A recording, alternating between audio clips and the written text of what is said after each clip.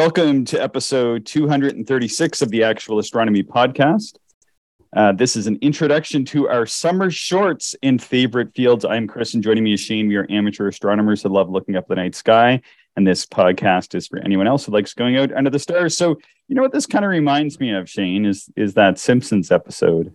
I don't, I'm one of the few people, I watched Simpsons for the first few seasons when it came out, and then I just sort of faded away. So I think this was in one of the first seasons where, for whatever reason, I can't remember why, but the ship ends up on the rocks and it was carrying a load of hot pants, and Lenny's standing there on the beach looking at everybody saying, "Who likes short shorts?" And everybody from the Simpsons town runs down and puts on really short shorts and starts dancing crazy. Well, no better intro for our summer shorts specials. Yeah. So what are we doing here? Well, we're going to try releasing some shorter episodes, probably around 15-ish minutes. So normally we churn out I'd say maybe 30 to 50-minute episodes.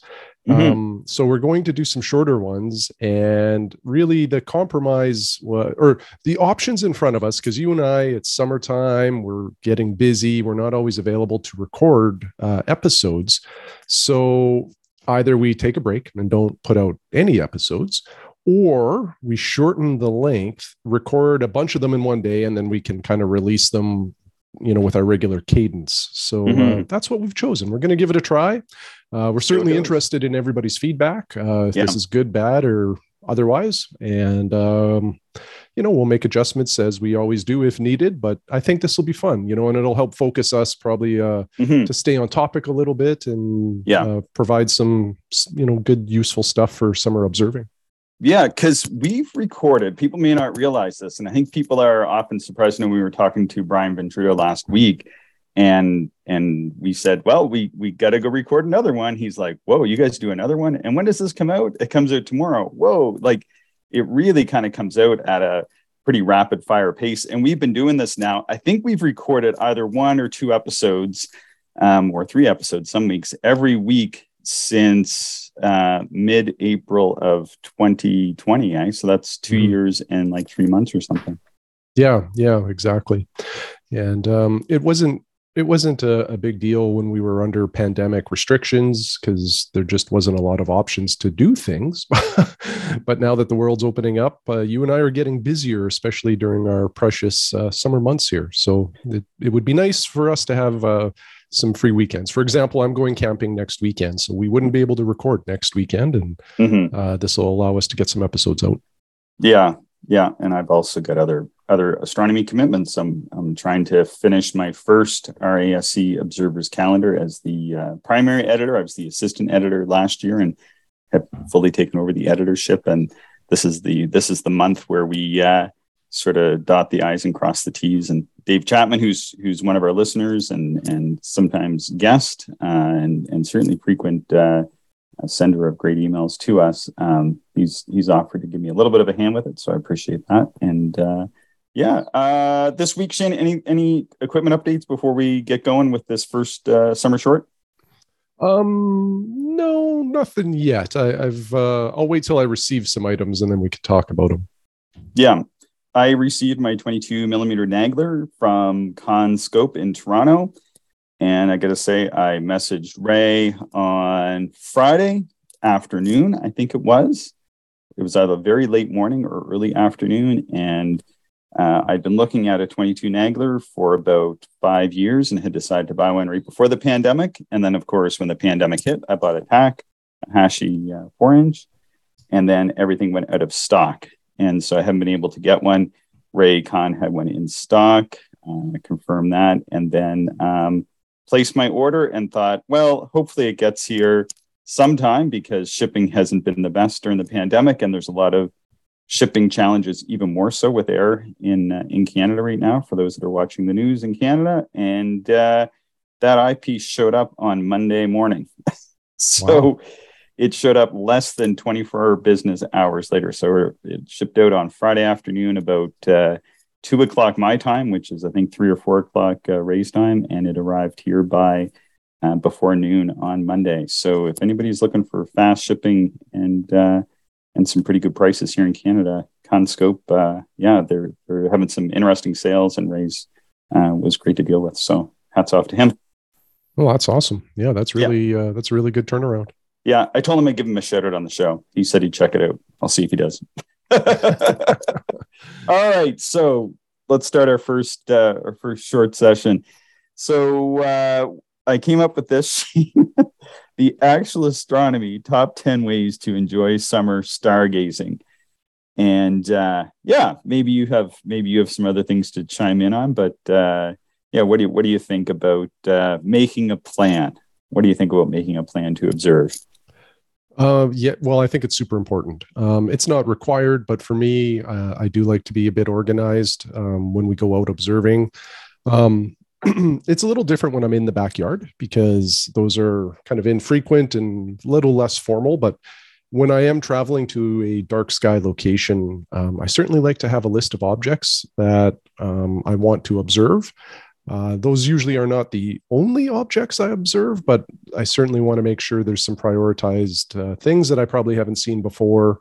And, I always have those prepared in advance so that when darkness hits, I know exactly what I'm doing. So what are you looking to observe this summer? Maybe there's I know you were looking for Sirius B in the winter. Is there a summer Sirius B? Are you going to look for the companion to Antares, or are you going to look for like a nebula or something? Like, what's your top thing or top things to see this summer? Well, there's always this is kind of my miscellaneous catch-all, but it's the Hidden Treasures by Stephen James O'Meara. Okay. I'd like to keep working through that. And Antares is high on my list to try to split that with my new TSA 102, or at least new to me.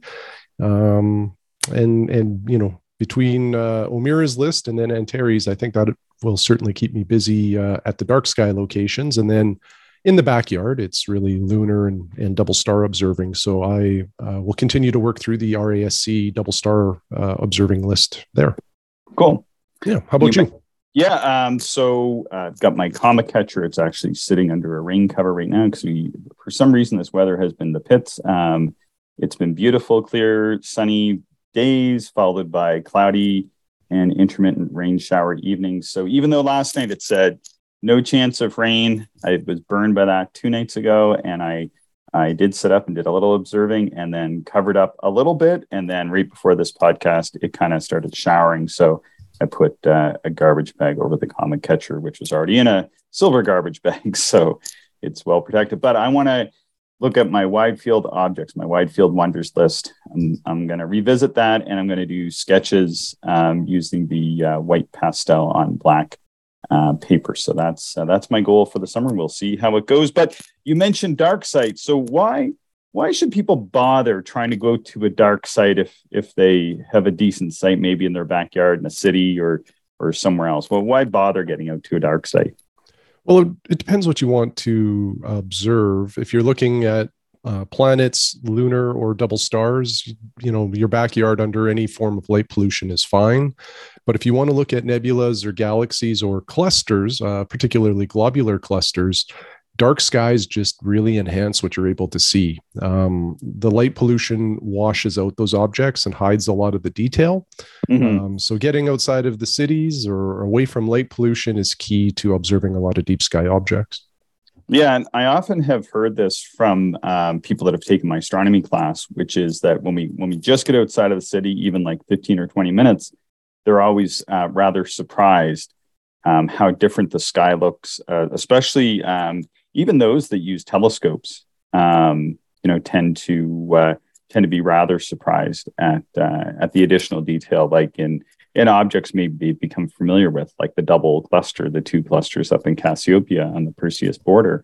They get used to what they look like in the city, and then they come out to the country and they're like, whoa, you can really, really see them. So, but if people, maybe they're not used to getting out of the city or they observe alone, what's a good way that people can meet other people out at dark sites under the stars during the summer? Well, 2 options. Join a local astronomy club if there is one near you. And then often there's emails exchanged within the club to arrange observing sessions. But another way to do this is to attend a star party. They're all over the place. So, you might have to do an internet search to find one near you. But when there's a star party, it'll be around a new moon weekend typically, and it will bring astronomers in from all over. And, astronomers are usually pretty friendly and social. So when you get there, it's not uncommon to just wander around and, introduce yourself and talk to people you haven't met, and also look through their gear. And it's a great opportunity to not only engage with some folks, but just try out some different things that you don't own. Yeah, that's a great way to put it. That's also one of those things that I think people wait too long to do. That was sort of the first astronomy event that I ever went to. I went to a star party up in Fundy National Park, which I see is still going on. I wrote them this week to find out what their dates are for 2023. But getting out to a dark site and getting to a star party is just, if you're into looking at the stars, there's nothing else that's like it, because you're going to just be surrounded by other people. And at least in my case, even still, you're surrounded by lots of people who are more experienced than you are. And you're really going to take a lot away. It's really going to advance your astronomy super quick, because, as maybe you're looking at something, and the best thing to do is to go around. It's a semi-social event. It's quite social. But you can walk around. You can either observe on your own, or you can walk around and look through other people's telescopes. And that's pretty much what I do when I go to these things, and see what other people are using for gear, and see what other people are observing, and then look through their telescopes. And often people have their telescopes pointed at stuff, and you look in, I don't see anything. And I say, what are we looking at? And they give you a bit of a rundown and get you to do the IHOP from star to star to star to land on a faint galaxy or something or other, or a double star. And yeah, it's a really, really great way to build your astronomy skills by getting exposure to dozens or sometimes hundreds of other observers and what they're looking at. And I can't recommend it enough. Personally, I actually think joining a club is fine. In my mind, it's kind of optional. I really don't do much with clubs anymore. But getting out to star parties, yeah, I'm at 2 or 3 star parties every year. That's what I like to do, and highly, highly recommend it to any of the listeners. If you haven't done it already, but maybe you've been going to some club meetings or watching Zoom meetings, I can't stress it strongly enough. So it's a lot of fun, really, going to star parties. Yeah, for sure, 100%. What else, Shane? Getting out those binoculars. Yeah, binoculars are a great way to observe the sky. A lot of people have binoculars. I think more people have binoculars than people that have telescopes. And, any binoculars will enhance your view of the night sky. So, bringing those along with you with a comfortable chair that allows you to recline in is a really nice setup for looking at the night sky. But if you're out at a dark site, you might be camping or staying overnight. So the binoculars actually perform double duty. During the daytime, you can observe wildlife or other interesting objects out there. Yeah. Getting the binoculars out, like, even if you don't have a telescope, go camping, take your binoculars with you, and getting a reclining lawn chair. Number 5, getting that reclining lawn chair is definitely that's one of the huge booms to my visual observing. I went to a star party. That's where I actually found out about reclining lawn chairs. I never knew you could even get a reclining lawn chair. The only lawn chairs I was familiar with for camping are just those cheap fold-up ones. But there's all kinds out there if you know what and where to look. But if you search for a reclining lawn chair, you get one of those and take that observing. That's your seat to the universe. Really, it is a huge, huge game changer, right? Yeah, for sure. It makes it a lot more comfortable, and if you don't have that, you sort of strain your neck a little bit, and it's just not as fun. So having a reclining chair really will keep you out there and probably even make your binocular holding a little more steady, which is a welcome thing. Number 6, doing some summer reading. Do you have any astronomy summer reading that you've got on the bookshelf to do?